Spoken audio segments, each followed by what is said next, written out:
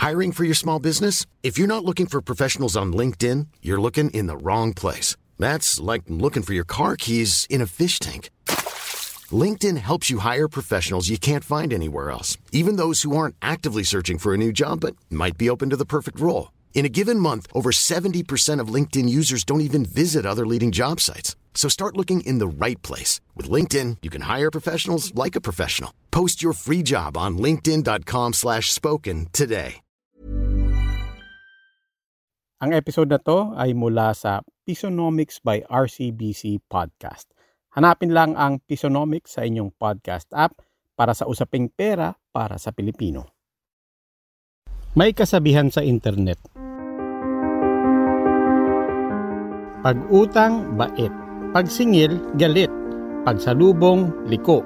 Pag hinanap, tago. Na-share mo na rin ba ang meme na to? Nagparinig ka na rin ba sa mga Facebook friend mo? O baka naman ikaw ang pinadalhan ng post na to?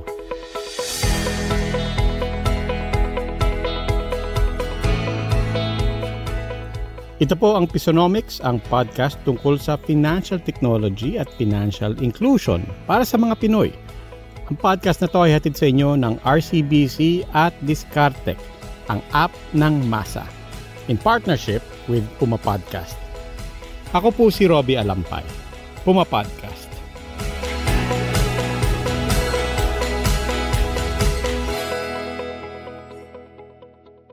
Ang utang kadalasan iniiwasan ng mga Pilipino. Ayaw nating mabaon sa utang. Ayaw din nating magkaroon ng alitan kasama ng mga kaibigan o kapamilyang pinagkakautangan natin o may utang sa atin. Pero alam mo ba, minsan magandang idea ang mangutang. So, ang pangungutang sa tingin ko ay bunga ng dalawang dahilan. Una ay pangangailangan. Yan si Attorney Ben Baltasar. Siya ang President at CEO ng Credit Information Corporation, isang GOCC na ang trabaho ay kumolekta ng impormasyon tungkol sa mga utang mula sa mga bangko at iba pang lenders. Makikita din natin dito ang track record natin sa pagbayad ng mga utang.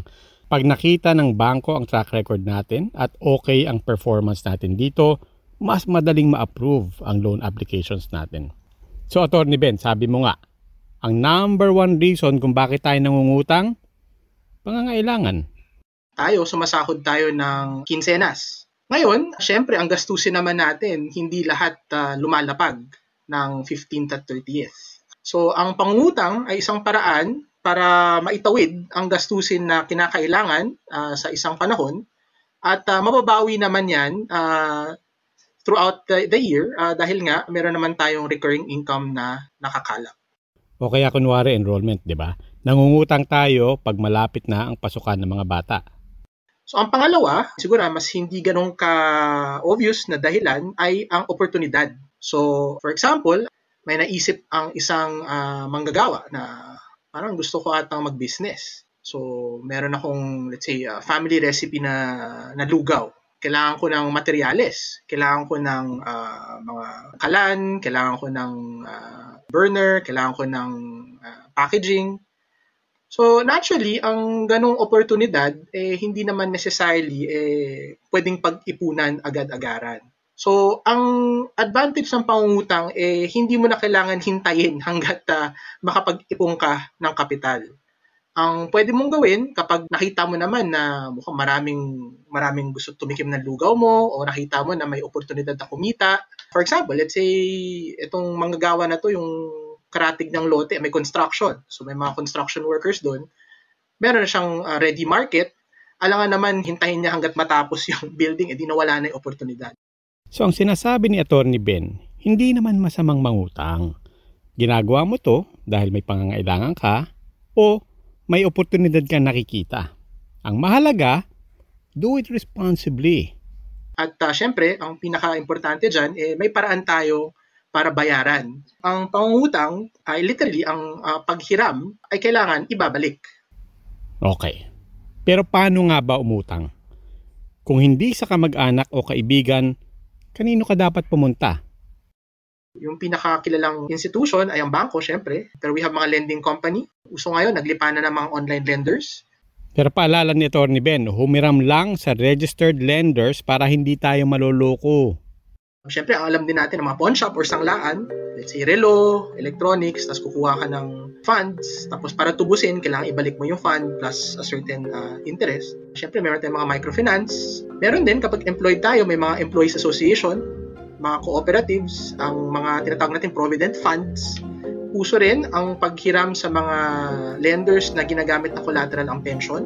Kumbaga, if ang dating ng pension ay next week, pumapayag sila na i-advance yun sa inyo, pero discounted. Sa mga insured, pwede rin sila umutang against their insurance contract na binayaran na nila. So, marami palang pwedeng utangan. Ano ang susunod na step kapag nakapili ka na ng lender? So, dapat mag-submit tayo ng identification, mga government ID, picture. Pinaka-priority muna nila ay dapat alam nila na ikaw ay ang taong sinasabi mong na-identify as you. So, syempre, kung magkunwari ka na ibang tao ka at pinahiram ka based on that information, may hirapan sila kolektahin yan.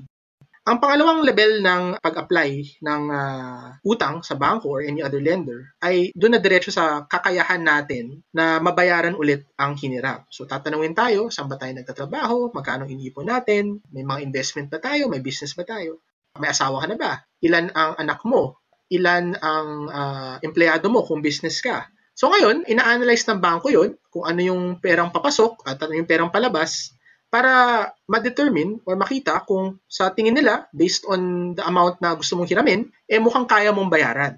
Kumbaga, minamanage nila ang risk na hindi mo mabayaran based on yung sitwasyon mo. Dito pumapasok yung track record mo sa pagbabayad ng mga utang, yung reputasyon mo. Napaka-importante po ng credit scoring. Ang primary concern ng mga bangko ay whether or not ang pinahiram sa iyo ay may babalik mo. So ano bang best proof of that? Yung history mo. So kung umutang ka dati sa ibang mga bangko or sa same bank at nabayaran mo naman on time, wala kang na-miss na payment, di yung assumption nila is, ganun din ang gagawin mo pag pinautang kita ng bago. Ang credit scoring parang grade sa school. Kapag may dalawang bata, hindi natin sila kilala, may isa mas bibo, mas active, mas madaldal, ang tendency is sabihin, yan yung mas matalinong bata. But meron tayong testing, meron tayong quizzes, meron tayong grades, at makikita natin na baka yung isang bata actually yung mas matalino, mas maganda yung performance sa pag-aaral. Hiring for your small business? If you're not looking for professionals on LinkedIn, you're looking in the wrong place. That's like looking for your car keys in a fish tank.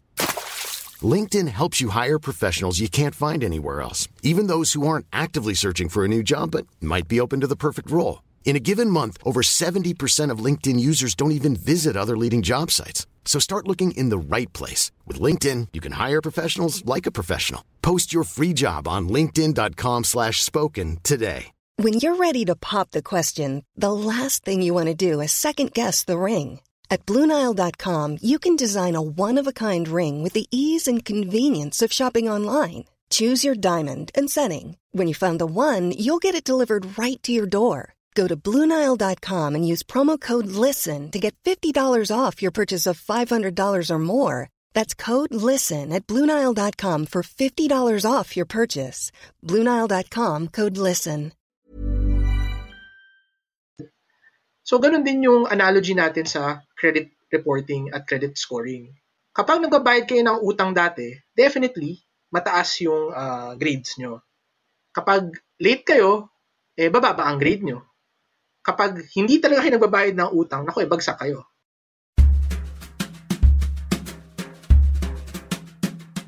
Ang podcast na to ay hatid sa inyo ng Discartec, ang first tagless financial super app ng bansa. Sa Discartec, halos lahat pwede. Kaya mong mag-loan ng pambili ng motorsiklo, tricycle, multicab at marami pang iba. Punta lang sa home screen ng app at iselect ang loans.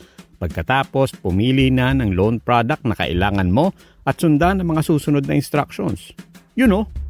Download Discartec, ang app ng masa, powered by RCBC. Ngayon, alam na natin ang credit score at ang halaga nito sa ating mga lenders. ready na rin tayong umutang. Pero maganda ring ikumpara natin ang mga tinatawag na interest rate. Alalahanin natin, ang pangungutang ay isang function ng timing.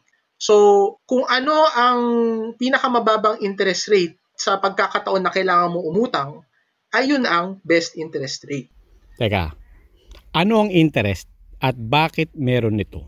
Let's say, hihiram ako ng kotse. Let's say, meron kaming outing papuntang Laguna. Yun, may bayad yun. Dahil pinagamit nga sa'yo ang asset or ang kasangkapan ng isang business o isang tao, kailangan niyang makabawi. Dahil yung business owner, hindi nila magamit yung van na yun pag hiniram mo, dapat may fee na babayaran para makompensate yung paggamit. Ang interest ay parang service fee dahil hiniram mo yan sa isang lender, whether it's a bank or kung ano man yung nagpahiram, hindi na magagamit yung pera na yon. So ang interest ay parang cost or presyo ng paggamit ng pera ng ibang tao. At habang hindi nila magamit yon, kailangan bayaran ng interest.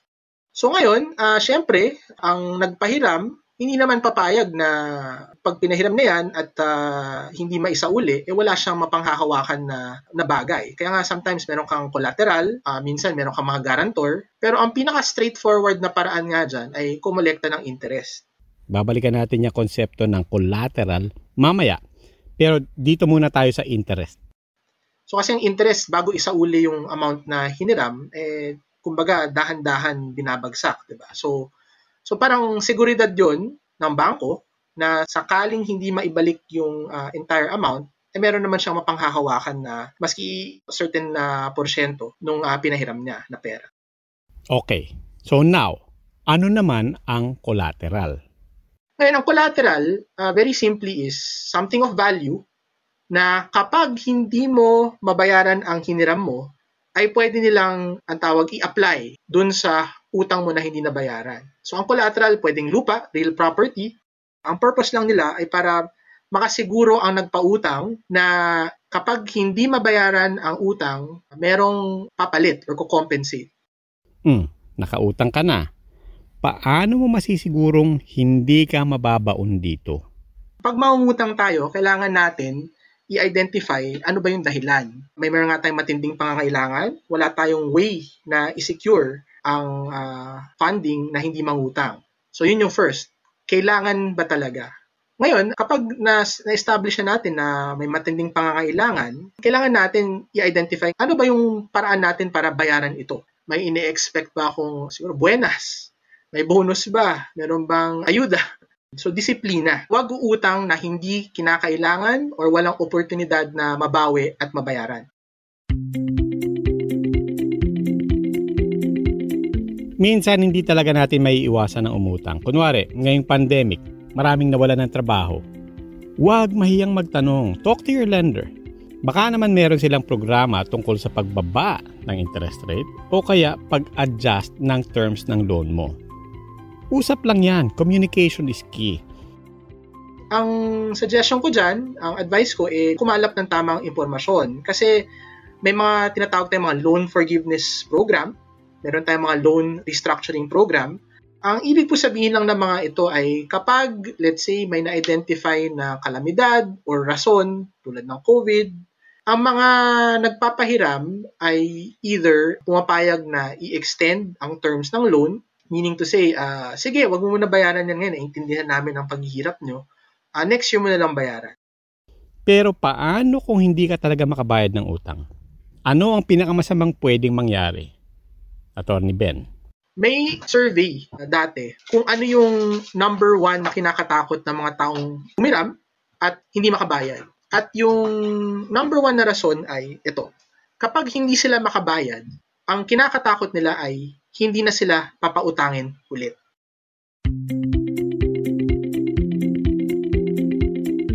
Ang pag-utang hindi kailangang ikatakot o iwasan.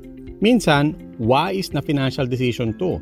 Ang mahalaga, gawin ito responsibly at siguraduhin alam mo kung paano ito mababayaran.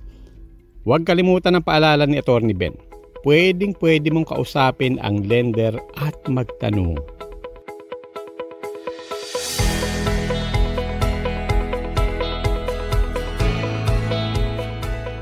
You've been listening to Pisonomics, ang podcast tungkol sa financial technology at financial inclusion para sa mga Pinoy. Ang podcast na ito ay hatid sa inyo ng RCBC at Discartec, ang app ng masa, in partnership with Puma Podcast. Ako nga po si Robbie Alampay, Puma Podcast. I-follow ang Discartec sa Facebook, that's DISKARTECH, Discartec. At i-follow ang Pisonomics on Spotify or Apple Podcasts. Ang podcast na ito ay sinulat ni Tricia Aquino, inedit ni Nico Bolante.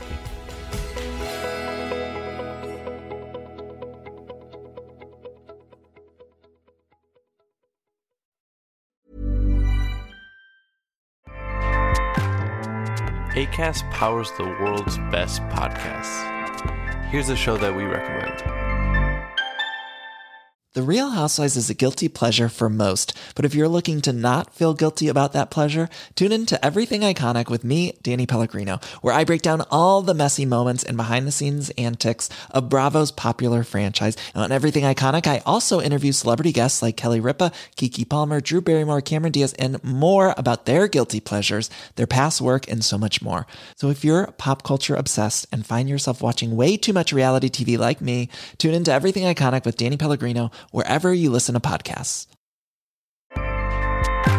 Acast helps creators launch, grow, and monetize their podcasts everywhere. Acast.com.